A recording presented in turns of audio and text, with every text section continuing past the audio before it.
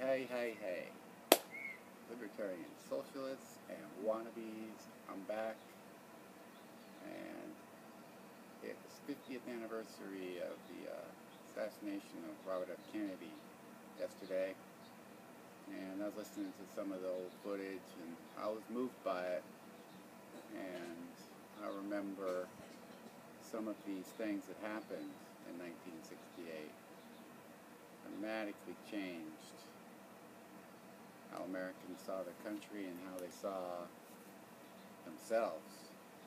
After all, he was the third person who'd gotten shot in about 5 years.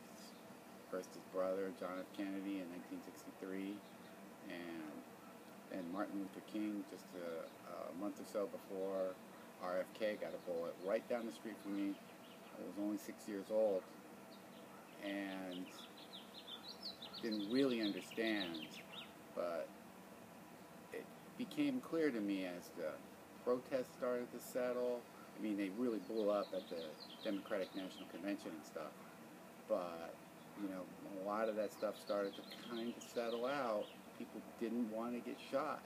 People were beginning to worry about what it meant to protest in the United States. And I think that a lot of people who had a romantic idea about the counterculture, about protest, that romance, that was shattered, as well as the feeling that it was a safe place to be speaking your mind. And a lot of the stuff started to go underground. It really did. And the world really, really changed. I mean, think of it. The reason why Lyndon Baines Johnson did not seek another term, because he would have been able to run a second time, because he'd only served out JFK's last year. So he would have been one of those presidents who could have served 3 terms, actually, 9 years, but it would have been 3 terms, 2 and a fraction. But he actually voluntarily just stepped down, mostly because of what went on with Robert Kennedy's candidacy.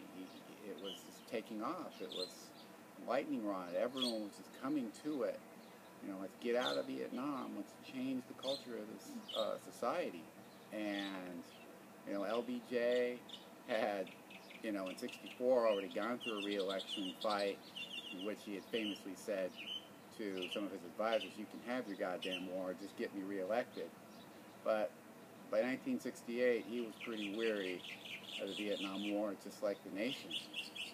And Martin Luther King had come out against the war, and in fact JFK had, you know, stopped military adventures when the Bay of Pigs happened kind of behind his back, and he didn't, you know, commit the military to invade Cuba at the beginning of his presidency. So, you know, Martin Luther King has come out against the Vietnam War, and then he gets shot.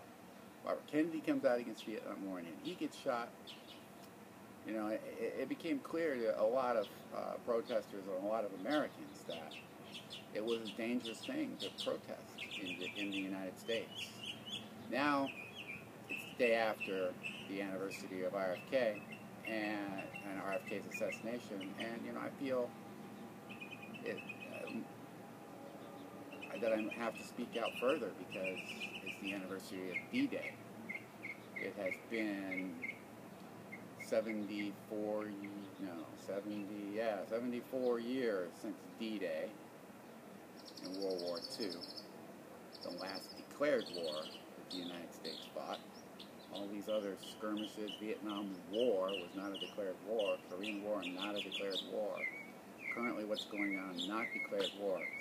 In any case, it's been 74 years since D-Day today, and, you know, if you've listened to some of my Memorial Day, Flag Day podcasts, then you know my grandfather is somebody who's influenced me quite a bit politically, and, you know, he fought in the Battle of the Bulge. He was a prison guard on the Rhine after the Battle of the Bulge, and in the 1970s, I remember talking to him because Jimmy Carter had done an amnesty for the Canadian draft dodgers, so they could come back to the United States and they wouldn't be prosecuted. So he'd done this amnesty. So I actually asked my grandfather what he thought about that, since he'd gone and he had fought. And his answer was a little bit cryptic to me, and I do not want to besmirch his memory. I really do not want to put him in a bad light. But what he said when I asked that question has always stuck with me. And you know, I asked him that, and he was like, it's not that big a deal. I think it's fine. We should let him come back. That war was wrong. Those were the things that he was saying to me when I was 14 years old and asking him, or 15. And then I'm like, well, what about, I mean, I'm young, I'm still towing the, like, kind of patriotic line of, Star Spangled Banner, God Bless America, and that kind of stuff. Isn't this, treason for them to have done this? And he says to me, if I had known then what I know now, I'm not sure I would have gone. That's what I mean by besmirching his memory. He went, he fought, he is part of the greatest generation, fought in the Battle of the Bulge. You can go back and look at my Memorial Day podcast, you can see what esteem I hold him in. So it's hard for me to speak out like this, but it is what he said to me. I wouldn't have gone if I knew then what I know now. Or I don't think I would have gone. That's probably a more accurate quote. And I'm like, what do you mean? What does that mean? And, my grandfather was not a very talkative person. So this was one of the longer conversations we had, in which I got real information from him. And he starts talking about John F. Kennedy, Martin Luther King, Robert Kennedy. And, he felt like they had been shot by evil forces, and that evil forces were at least partially in control of the United States government and or military, and that these wars that were happening, such as the Vietnam War, for example, it was just, it's wartime profiteering by the military-industrial complex. And, that has always stuck with me. This man who had gone, he fought for his country, he had suffered for his country, and in a moment when he could have taken a much more patriotic line, because I was taking that patriotic line as a young teenager, and I have to say that I was surprised by his answers. I really was surprised. And so here it is, D-Day, the day after the 50th anniversary of RFK's assassination. And, I thought that I should speak out a little bit about what moves me, what motivates me, why I speak out, why I podcast, why I talk about this stuff. When I was born in this country, we were going to the moon. We had the tallest bridges, the biggest dams, tallest buildings. We were the center of the universe, the center of the world anyway. That just isn't so anymore. Chinese just opened, a bridge to Hong Kong and to Macau, and a bridge across the ocean, miles and miles across the ocean out to those islands. They built an island in the South China Sea. They have the money that we don't have, that we have been squandering. And, this is especially the young people that I'm talking to, because I lived it, but you're going to inherit the future. But right now, that future looks bankrupt.